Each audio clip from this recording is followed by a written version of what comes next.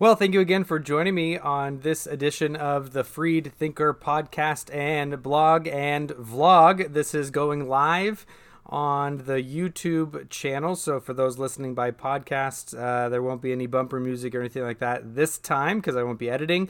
Right now I'm actually at church and I'm waiting for our remote services to load and convert and do all its fun stuff. So I have a little bit of time. So I thought I would just get an episode out dealing with some of the objections that I commonly get. So let's go to that now. So a common question people ask me concerns the history of Israel, specifically the history of the Jews in Egypt sometime around the 15th to the 12th century BCE, and if that happened or not. Now, I'm sometimes surprised by many of the comments, usually for one of two reasons. They either seem blissfully unaware that any real problem exists in the dating of the composition of the Exodus narratives and the Pentateuch at larger, let alone the historicity of Proto-Israel outside of the Levant, or they think it's such an open and shut case that the narratives were composed in the late first millennium and that the biblical accounts are total fabrications. Both of those extremes seem totally out of touch with the research on the issue. In response to these questions and comments, I just want to spend a bit of time on why I believe in the historicity of the Egypt and Exodus narrative and hold to the traditional early dating of their compositions. This doesn't mean that I don't recognize that there are difficulties in adopting such a position. I simply think the weight of the evidence is in that direction. Now, before I begin, I want to also deal with one objection that I know will be raised against my overall method, and then state one presupposition that I'll be working off of. The objection is that because I believe the Bible already, that I'm simply arguing in a circle in order to affirm the Bible.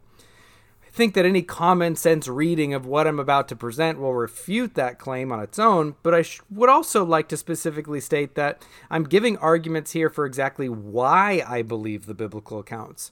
We Christians are commonly asked for evidence for why we believe what we believe.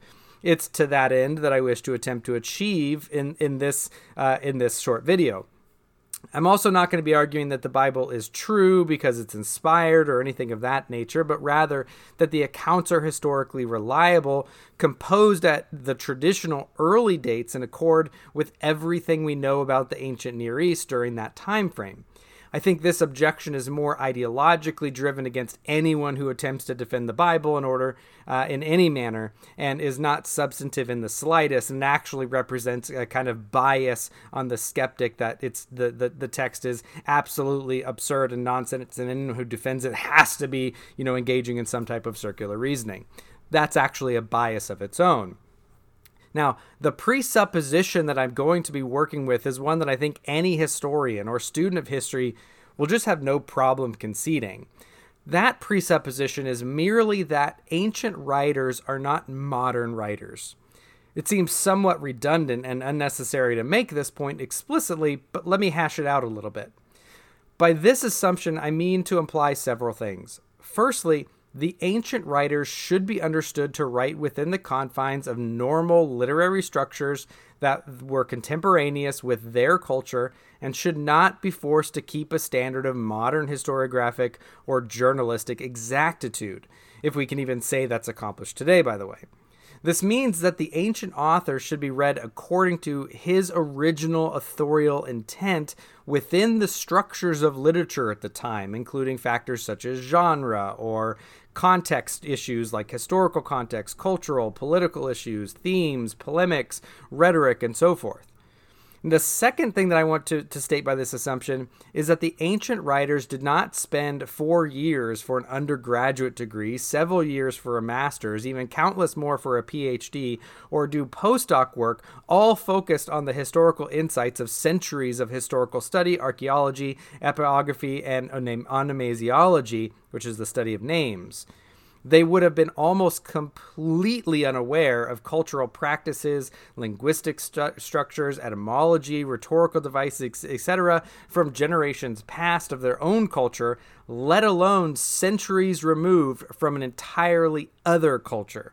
This is going to come into play more dramatically when we realize that a late first millennium Hebrew scribe would have known next to nothing, if anything, about the finer nuances of second intermediate or empire age Egyptian culture, politics, rhetoric, polemical devices, culture, and so forth.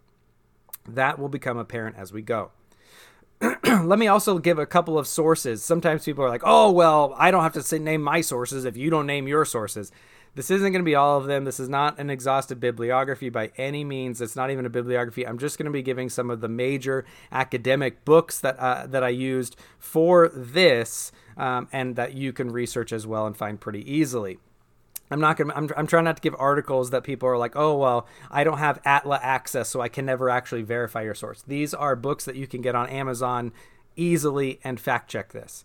I'm primarily going to be relying on these public sources then for this. Again, it's not even exhaustive. So you can see something like Darrell Block's book where he's the main editor. It's called Israel, Ancient Kingdom or Late Invention, which is a collection of academic essays. John Currid's book, Ancient Egypt and the Old Testament. James Hoffmeier's book, Israel and Egypt. Kenneth Kitchen's book on the reliability of the Old Testament. And then the anthology edited by Long, Baker, and Wenham called Windows into Old Testament History. Now, none of those books are page turners, trust me, and sometimes they're pretty technical and dry, which may explain the endurance of the leftist extreme who rejects all arguments for the traditional dating as passé, since they might not just be reading some of these books. Though this may also be due to the limited range of evidence allowed to be part of the discussion. Many of you who've listened to me before on other episodes having to deal with ancient Near Eastern and context will undoubtedly remember comments about the total lack of evidences that there are. And here they're thinking of stelas and archaeology and coins. My friend my friend Jake Farwarton, who used to do the Imaginary Friends podcast, used to point to the total lack of, sorry for the cussing, the total lack of shits, petrified shits found in the Sinai Desert, for example. Now, while the discussion is not nearly deep enough to evaluate Jake's and other people's range of acceptable evidences, what I commonly find is that many skeptics will preclude any arguments, or at least most of them, that don't rely solely on empirically verifiable evidence. And by this, again, they mean that unless something like Richard Carrier believes it, then they won't. Since most haven't actually ever cracked open a history book, specifically a book about this time period, they don't know anything about how ancient historiography is to be done, and really they just parrot what they hear from other online infidel type of atheistic fundamentalists and mythicists. They don't actually go through the detailed work of how historiography happens, what criteria we use, and how we know most of what we know about the ancient world. You can see this in their response to books like Michael Kruger. You can see it to books like Michael Licona on the resurrection, where they go through these detailed ways that we do history. They lay out their presuppositions, they lay out their methods, and people will be like, oh, well, as a Christian doing history or just begging the question. They just show they don't understand what the historiographic method is. However, anyone who's trained in historical study, or who even is just familiar with some of the works about how history is done. I know Jonathan Pritchett recently on the Trinity, the Trinio radio show, dealt with, I forget the name of the skeptic who was responding to an interview with Michael Licona on his book about the resurrection, and he showed all these stacks of books that a lot of us have had to read for our graduate studies dealing with how historiographic works. Well, anyone who's familiar with historiographic studies knows that while some of these evidences, coins, stelas, all that kind of stuff, those types of things are great. I mean, who doesn't want a great Indiana Jones moment where that treasure trove of archaeological physical evidence is found? They're just super rare. They're so much more rare than most people think, especially coins, which you're really only going to get coins minted after the rulers. You're not going to know what's happening outside of really texts for a lot of things having to do with generals and major politicians and things like that. let alone what's happening with people who aren't in the upper echelons of society at that time. So we have to remember, though, historical study moves on just fine without those types of things for the vast majority of people and events, due to the use of a ton of other kinds of evidences and arguments that are available to us. And it's to some of those arguments and evidence that we're going to turn now when we're dealing with Israel and Egypt. Now, most of the evidence I'm going to provide here will be of what I call a dovetail evidence, right? That is that it's the cumulative evidence is better explained within a specific context over other contexts. It completely makes sense. It dovetails with what we know about a specific context, and it breaks down. It makes no sense within another context. So for much of what we'll see, that an earlier second intermediate period or empire period of Egypt, that context fits the composition of the Egypt Exodus narratives in the Pentateuch, rather than a later post-exilic, fourth or fifth century BCE context. Okay, so what are some of those evidences? First, source criticism is being strongly re-examined and often completely abandoned in favor of more literary approaches to the text. This has been the case for about 10 or 15 years. It's been about the case for about as long as source criticism and form criticism and redaction criticism have even been around.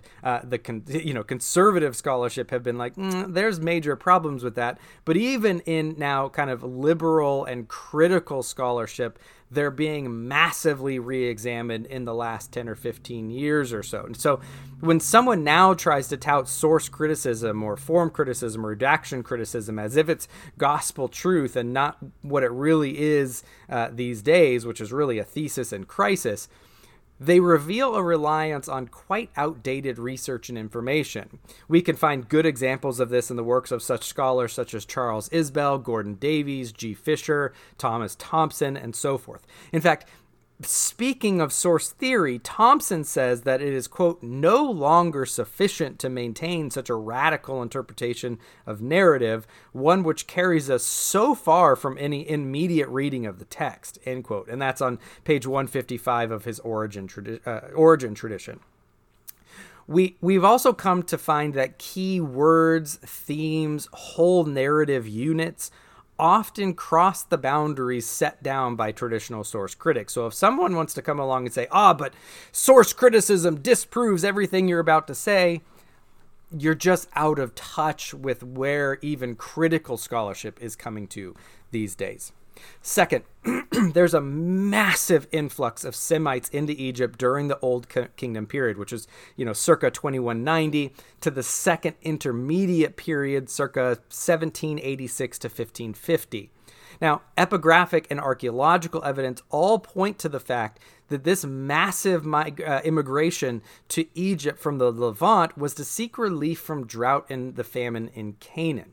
We'll also see later that there was some who were brought during this period as military captives.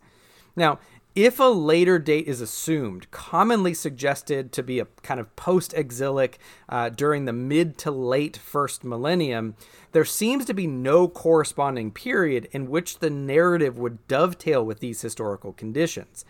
After the expulsion of the Hyksos, at the end of the 17th dynasty approximately, there seems to be a drastic decline in Semitic presence, with no other possible periods of massive migration to Egypt that would correspond to the biblical events. These massive levels of Semitic presence in Egypt and the common pattern of migration to escape drought and famine correspond nicely with the patriarchal period of Israelite history.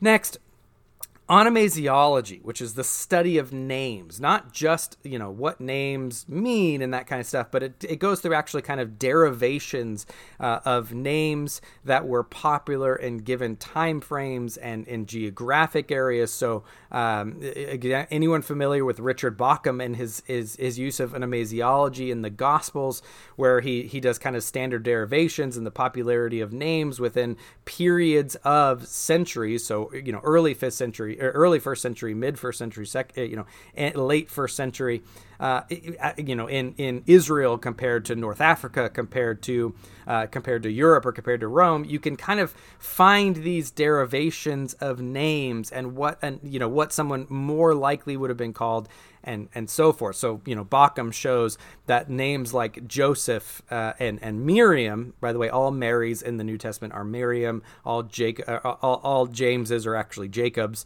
just so you know. Those actually appear in the same type of regularity as early to mid first century Israel.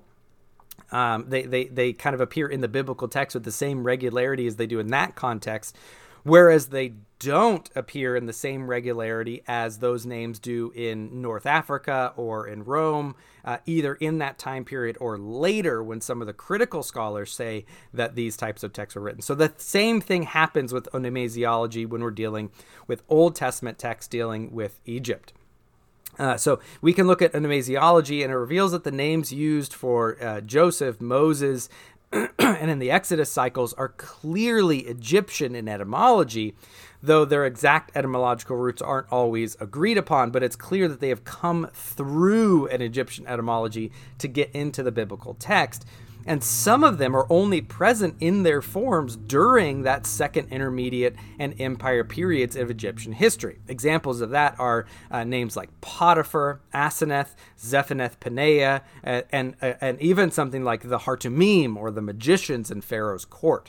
Those are words and names that only really existed in that form that we find it in as a transliteration into biblical Hebrew during that second intermediate and empire period. They definitely did not exist later in the late first millennium in the post-exile.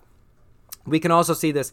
Joseph's title as ruler over Egypt had no known comparative during Israel's monarchy or in the post-exile, but it was present during the second intermediate and empire periods in Egypt.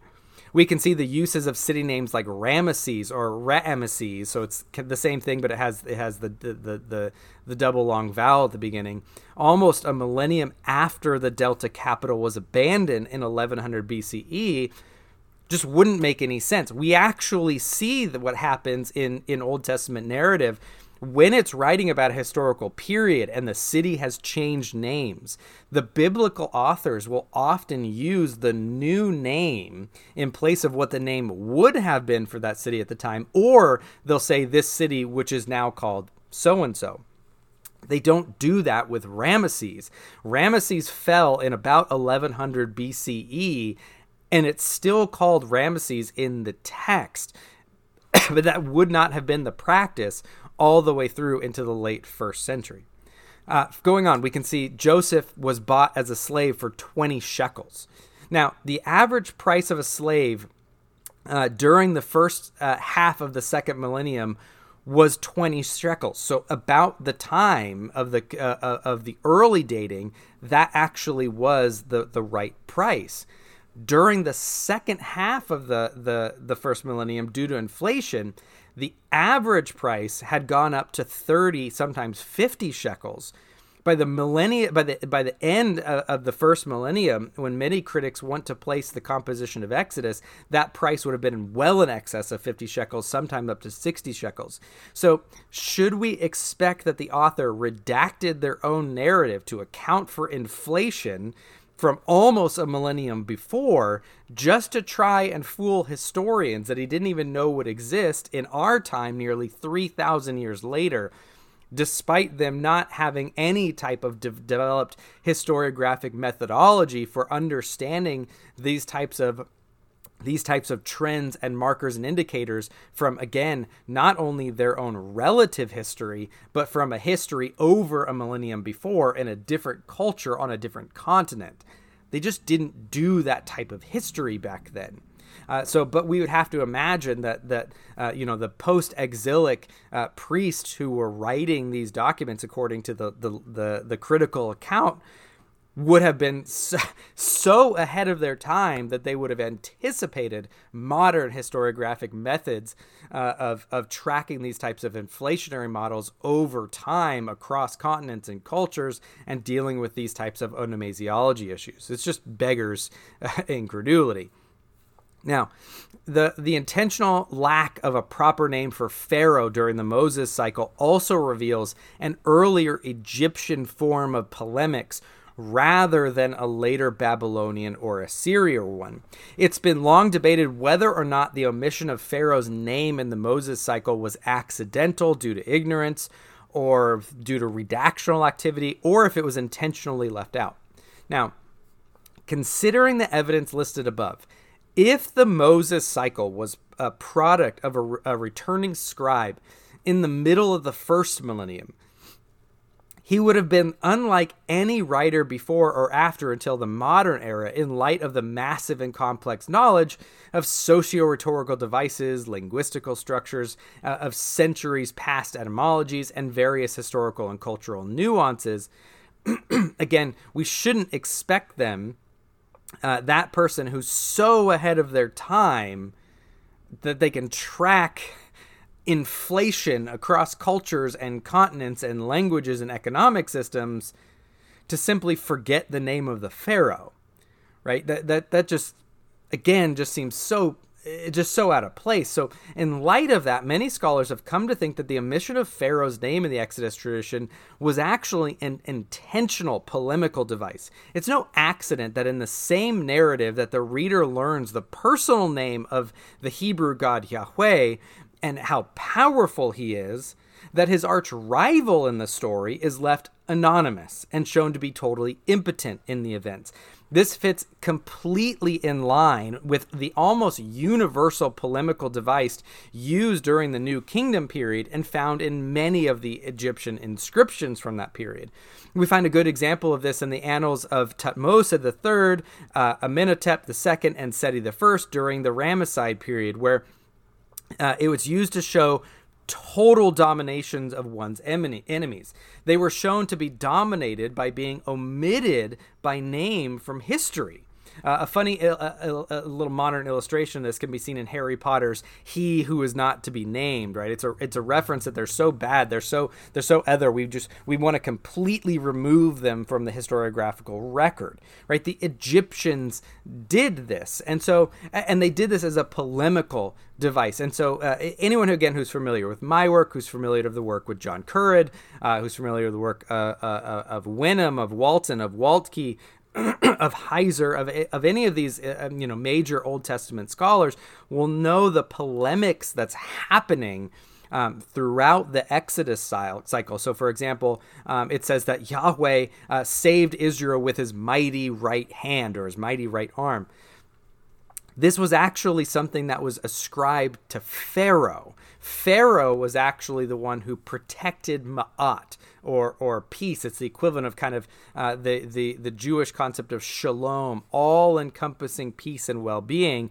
Pharaoh was said to protect Ma'at by his mighty right hand. And so there's a polemical device that's happening where the author of Exodus is saying it's not Pharaoh that has the mighty right hand to protect Ma'at or cause chaos and judgment. It's Yahweh that has the mighty right hand. And so and by the way, there's example after example after example. Every single one of the plagues is a living example of a polemic against a specific deity of the Egyptian pantheon. There's just layers of polemics after polemics after polemics throughout the Exodus cycle.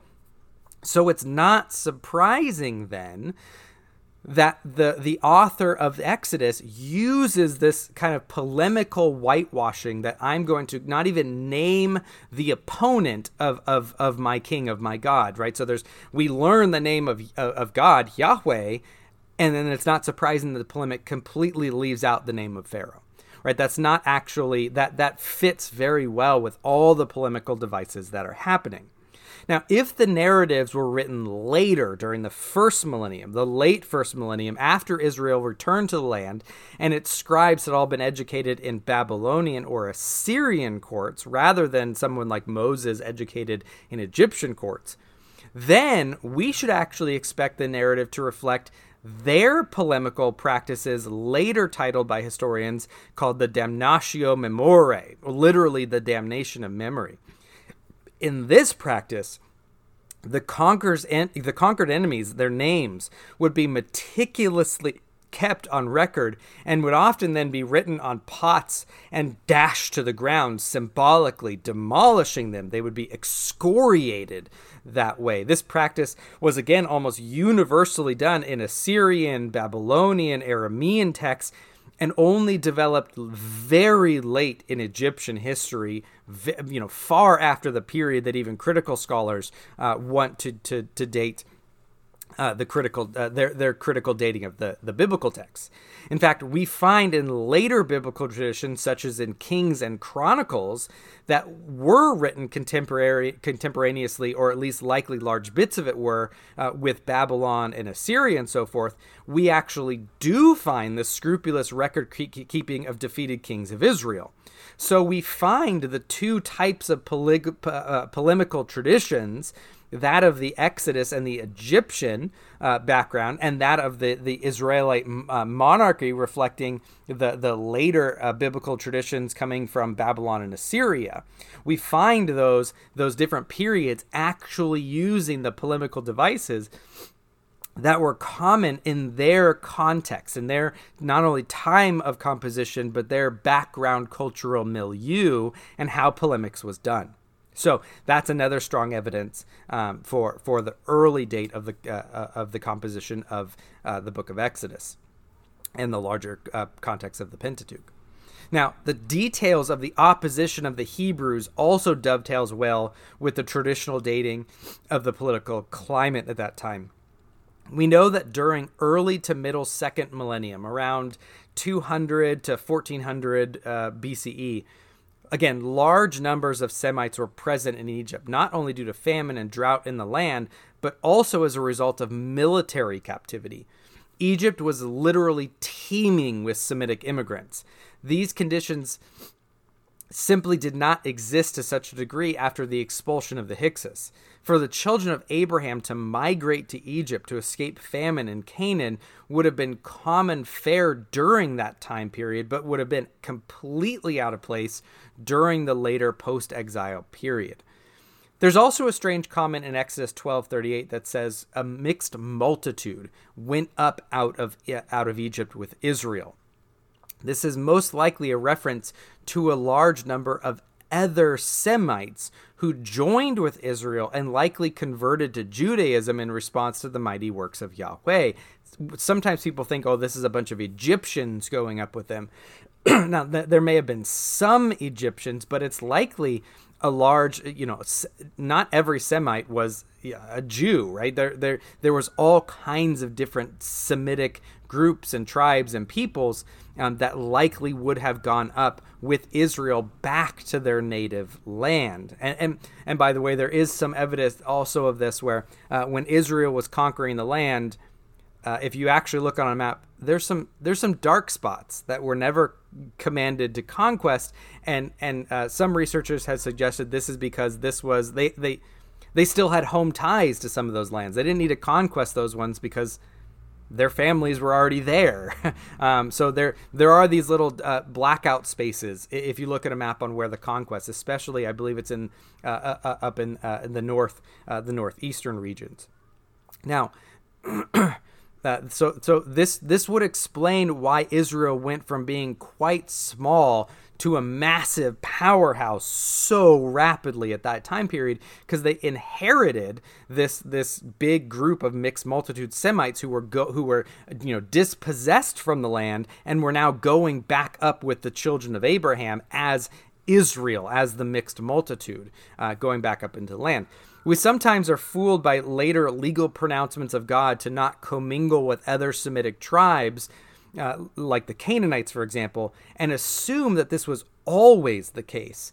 But we have to remember that the Exodus event and the giving of the law following were the nationalizing events and would have included this mixed multitude that came up out of Egypt with the children of Abraham. So that mixed multitude plus the children of Abraham is what is constituted at the giving of the law at Sinai as Israel. And from that, they are commanded to not go and intermarry with the peoples who were still in the land, like the Canaanites and the Amorites, for example.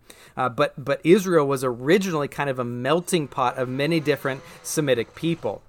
This may also explain some of the obscure dietary and customs and law that would need to be put in place to conform outsiders to the new tribe.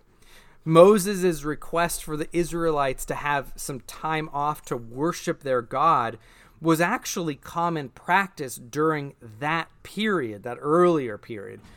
He was actually quite reasonable to expect Pharaoh to give his people a kind of furlough to go and worship. It would have been very culturally shocking that the request was not initially granted actually during that same time period. This was not the case again later during Babylonian and Assyrian history. Now, I'm not one to identify the Hyksos with the Hebrews, nor the Apiru, by the way, which is literally the Hebrew. Some identify those as the Hebrews. I don't think we have to do either of those for my case to be made. But we do know that after the Hyksos expulsion, Semites were commonly viewed as possible subversives. We now have evidence of massive building projects during the 18th dynasty following the expulsion of the Hyksos in their previous territory of the Avaris, or what's called Pi Ramesses. It's simply unquestioned that Semites were the primary labor force for these building projects. So again, we have all this evidence of of these Semites in this time period, in this area of Egypt, being a subjective class of people as a primary slave labor force for these building projects, which again mirrors the Exodus story perfectly. And again, it just kind of beggars, the imagination that someone, some scribe in post-exilic, post-Babylon, post-Assyria, educated in their schools, would have been able to do this type of, would have been a progenitor of modern historiographic methods. Again, it's just so far beyond belief.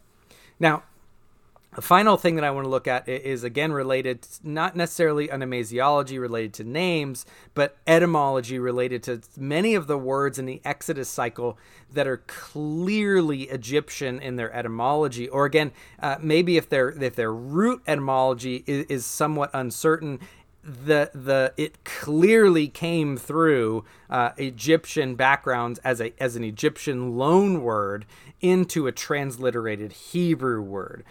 So something that we wouldn't expect if the texts were written centuries later by authors, again, trained in Babylonian or Assyrian schools or courts. Some of these examples are the words for basket, which is tabat, papyrus, which is the gomeh, pitch, which is zapet, reeds, sup, or river, which is hayor. Now, what's so interesting actually about the word hayor is that the normal Hebrew word for river, nahar, is not used. And again, hayor is used in the Exodus cycle, which is a transliteration of the Egyptian loan word. In fact, the absence of the T from the Hebrew transliteration poses even further proof for an early composition, because the omission of the T sound, it actually would have been hateyor, would have been the later version. The omission of the T matches perfectly with an 18th dynasty vocalization that was no longer used in the middle of the first millennium post-exile period. So it not only reflects the Egyptian loanword transliteration, it actually represents a very specific regional and chronologically timed vocalization of that word that didn't exist anymore in the first millennium. So again, how would a post-exilic Jewish scribe know how to transliterate into Hebrew a specific Egyptian vocalization form from 1,000 years before in a different context, different language, different continent, a different culture, right? It's just unfathomable at that point. Another word like this is the word for a river's brink or a bank. This is the word sapah. It's another word that's used for that's an Egyptian loan word into Hebrew.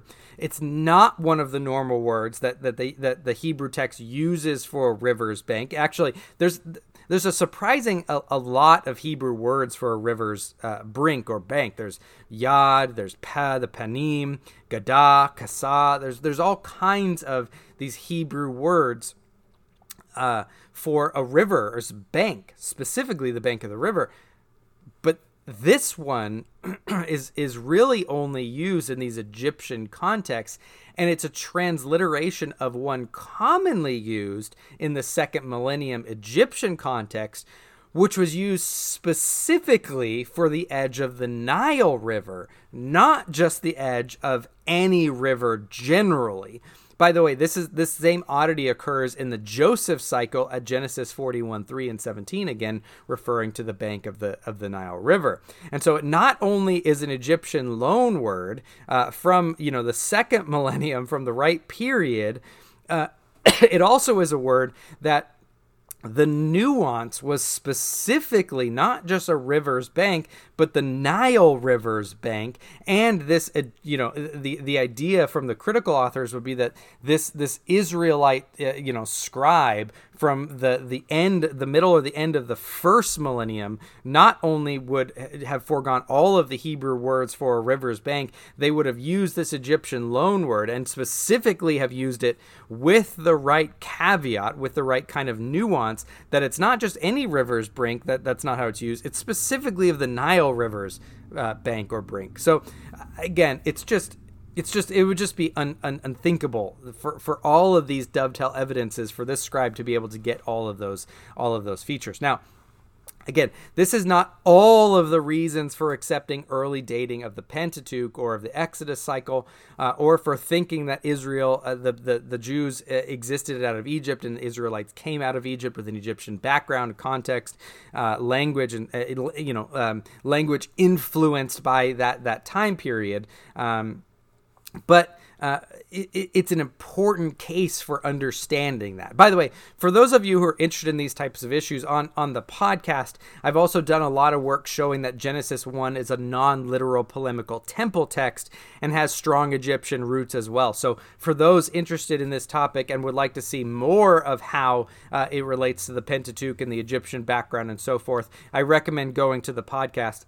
Again, the YouTube channel is meant more for overcoming some of these objections. Maybe I'll get to Genesis 1 if I'm dealing with some skeptical, reactions, thinking all of us Christians are just kind of, hyper literal, young earth creationist fundamentalists. I might get into some of that then, but I'll have to tailor it rather than being a biblical theology, again, answering some of those skeptical objections. But for now, those skeptics who want to argue that there's no historical value, there's no historical truth, there's, it's just all myth, and it's make believe, or the critical scholars have shown by source critical theories and redaction theories and all, all that kind of stuff, that it's a late composition, that it's all made up, way later. We have no evidence for the Pentateuch and Israel and Egypt and all that kind of stuff.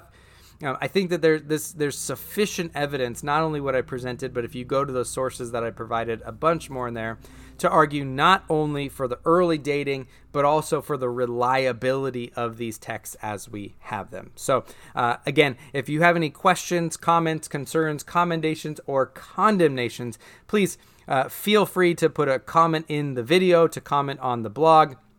You can visit that blog at freedthinkerpodcast.blogspot.com. You can email me at freedthinkerpodcast@gmail.com, or you can visit the Freed Thinker group on Facebook. Thank you again for joining us. I hope you enjoyed this content, and we'll come back again.